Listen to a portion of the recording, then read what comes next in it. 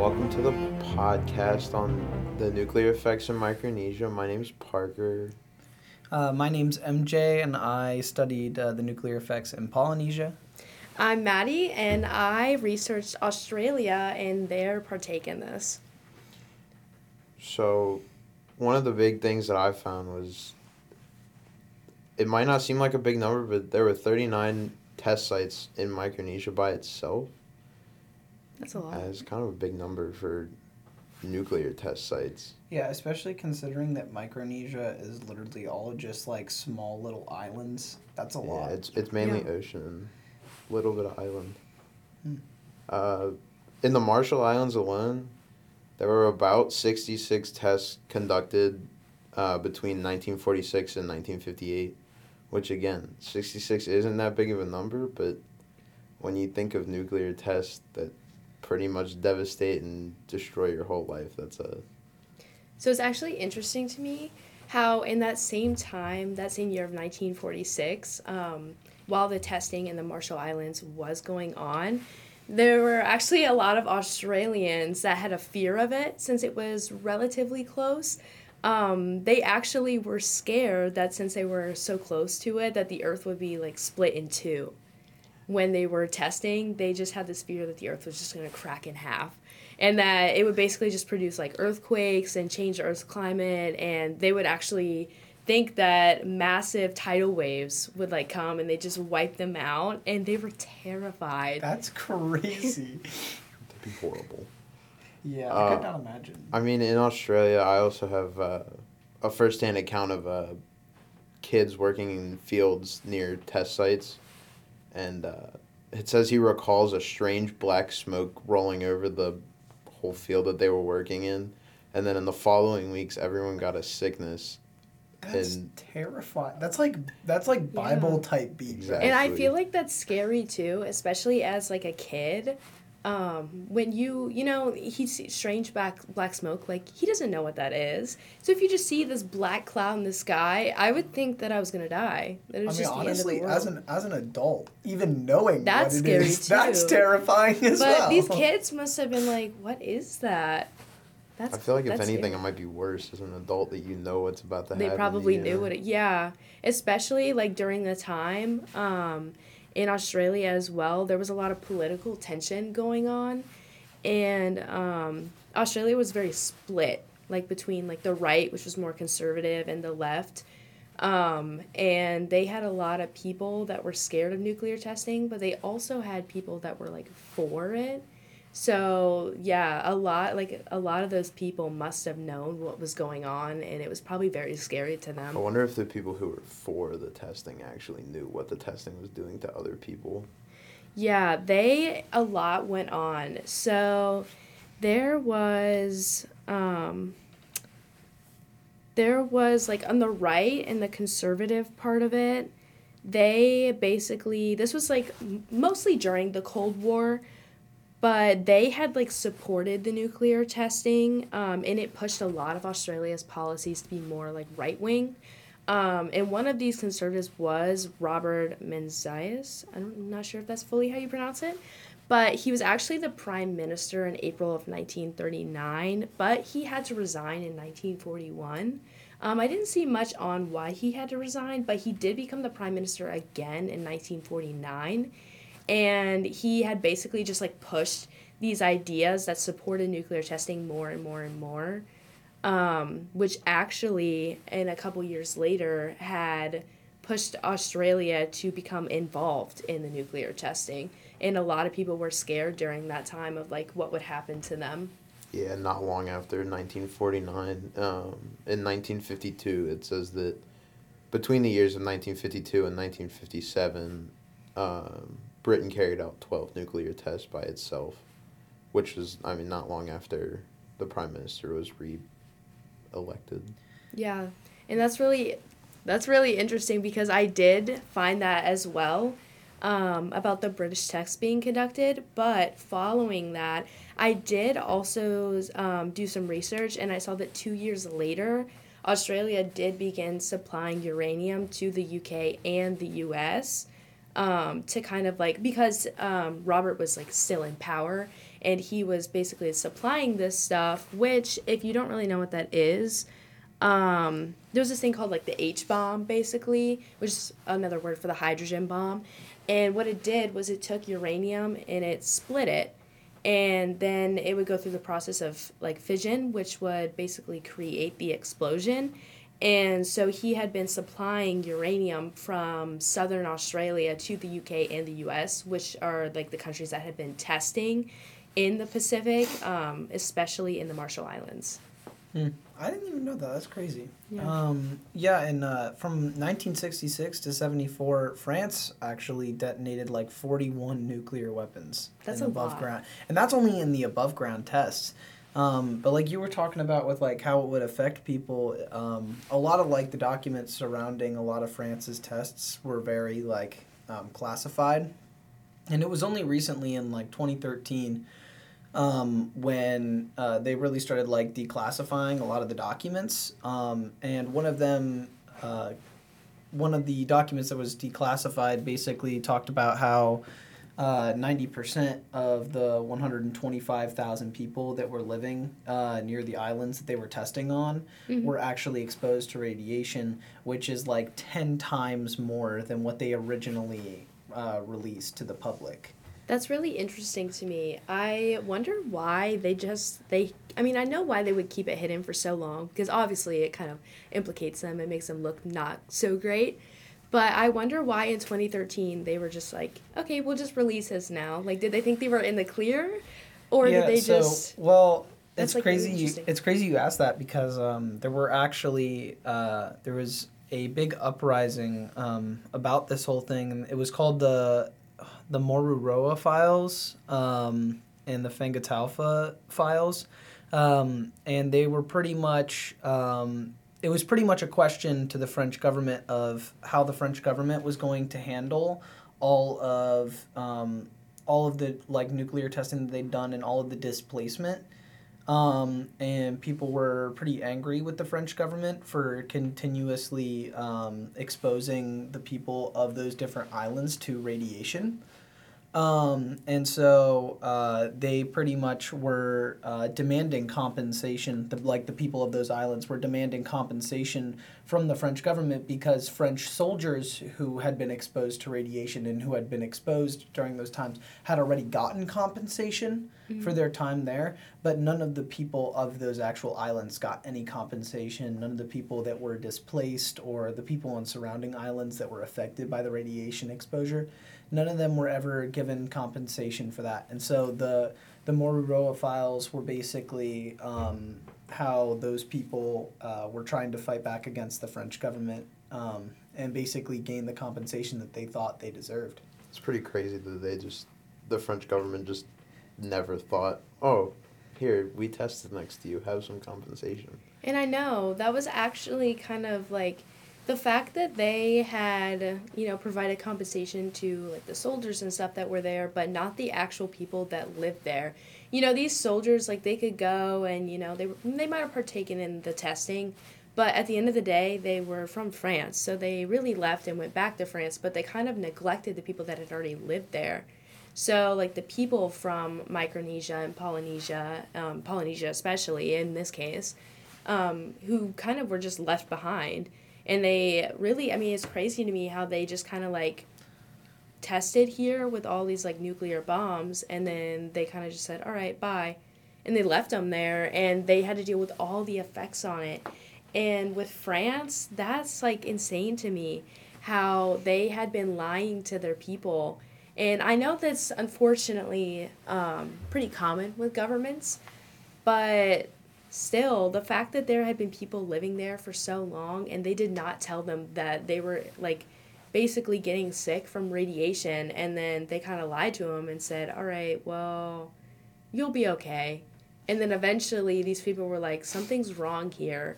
And then they decide to come out and say it. And, I feel like that's a big thing, to have your government lie to you like that. And to be told, you might die from this, and, you've been exposed to it so long, and we didn't tell you that there's nothing you can do. At this point, like, the effects of the radiation are almost kind of irreversible. Yeah, and it's crazy too because Fangataufa and Moruroa, those two islands were where a majority of the tests actually happened in Polynesia, and this is such a crazy number. But approximately 193 to 198 nuclear tests were done on just those two islands alone. That's a lot. 41 to 44 of them were atmospheric, and 154 of them were underground tests. The exact number of the actual test is still classified. It's still a classified thing, hidden, which which is means crazy. it's probably a lot more. And it's actually really interesting because in my research on Australia, I did find some stuff in Micronesia that had said that some of the islands that they had, tested on there had become like almost vaporized. They had almost like ceased to exist, and if not, had been completely wiped out because they had tested here over like 100, 200 times. And these are like decently small islands when you look at them on the map. So that's just insane. Like when I read that and they said, yeah, most of these islands had just been completely wiped out and had basically been like they had never been there. Yeah, and in 1975, the testing at Fangataufa and Moruroa were actually moved to underground tests. So all of the tests from 1975 on were all the underground tests, which is why there were so many of them. But they were moved to, they basically dug shafts into the basalt core of these like atolls pretty much.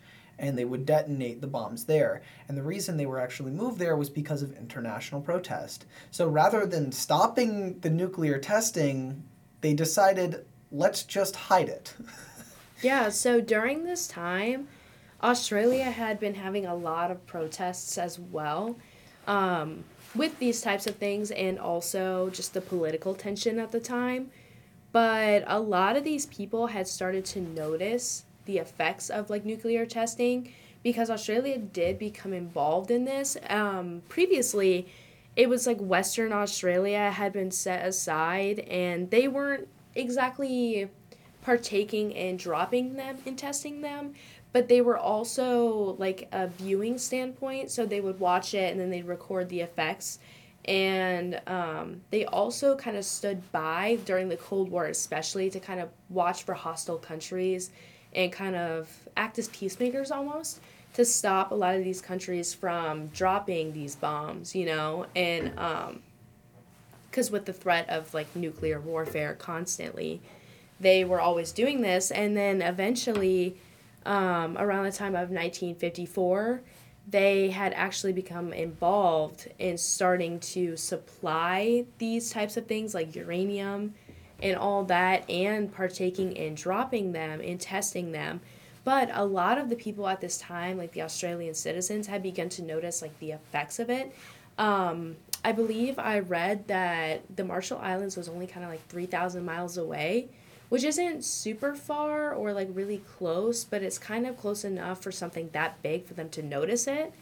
And actually, they described when they were kind of monitoring it that in like the Marshall Islands, they noticed radiation poisoning, birth defects, leukemia, cancers, and a lot of other health issues, which the U.S. ended up moving people from the Marshall Islands and such closer to Australia to, forgive me if I pronounce this wrong, the Iwanatok Atoll, which was basically to just ensure their safety and ability to be moved to Australia if the effects continued to kind of harm them. Yeah. I think it's interesting, just adding on to that, they never really compensated with healthcare to the people that they moved. Yeah. Until they were pretty much forced to sign something called the Compact of Free Association Agreement, which pretty much made them provide healthcare and housing to any Micronesians that they displaced because of said testing and stuff in that area. It's kind of sad how they kind of destroyed a lot of these people's lives, While they may have not, like, directly drop a bomb on their home, they were still testing extremely close to it, and they kind of, like, I don't want to say they forgot that the people had lived there, but they definitely did not have them in mind. Like, imagine if you're, we're just living here or whatever, and someone drops a bomb on Cincinnati. Like, that would have major, like, we would definitely die, but that would have major health effects on people living in this, like, close area to Cincinnati. And it's just kind of like saying, well, that sucks. But I definitely, like, when I researched, I saw a lot of health issues, but it's actually really interesting and kind of sad almost that the people of Australia were never listened to when they had said, hey, this is a big thing that's happening. And they had been protesting and saying, this is wrong. You're hurting these people. And this isn't just hurting the Pacific Islands. This is something that could be hurting everyone. And, you're also damaging the earth when you do this. And a lot of things that live here. It was actually interesting that they didn't stop. The U.S. didn't stop testing in the Marshall Islands until 1958. But they only really did that because of protesting and because a lot of radioactive fish that had been contaminated in the waters from nuclear testing near the Marshall Islands had been brought into recognition when they started washing up on shore dead. And because Australia is kind of like a really large island almost, and they are coastal, a lot of their food is like seafood type stuff. And they had basically seen this and they were like, we can't eat this. This is starting to affect our food and stuff that we have here. Oh, yeah, it's and crazy. It was only then that they took it seriously, not when they were, harming people in the Marshall Islands and other places like that. Yeah, and like they found some unwashed salad grown on the island of Mangareva, and it was found to have like 100 to 200 times the amount of radiation that a human is exposed to through their like normal diet. And like what you were saying about like seeing the effects of like the radioactivity like in other places, like there were monitoring stations that were monitoring radioactive fallout from the nuclear tests in Polynesia. They were noticing it as far away as like Peru and Mexico. And then you also have some of these. There was a study done by the International Atomic Energy Agency, and it found that the plutonium in those two lagoons was the equivalent of about 15 kilograms of highly toxic metal. That's a lot. Yeah, that's like a ton. And like just a dose of several milligrams of plutonium is lethal for people. And like just 1 microgram can cause kidney damage and lung and liver cancer. And about 10 grams of plutonium is washed into the sea every year from just those 2 test sites. And that's an impressive amount. Yeah, it's a lot, and like especially like things like the military activity on all the atolls around.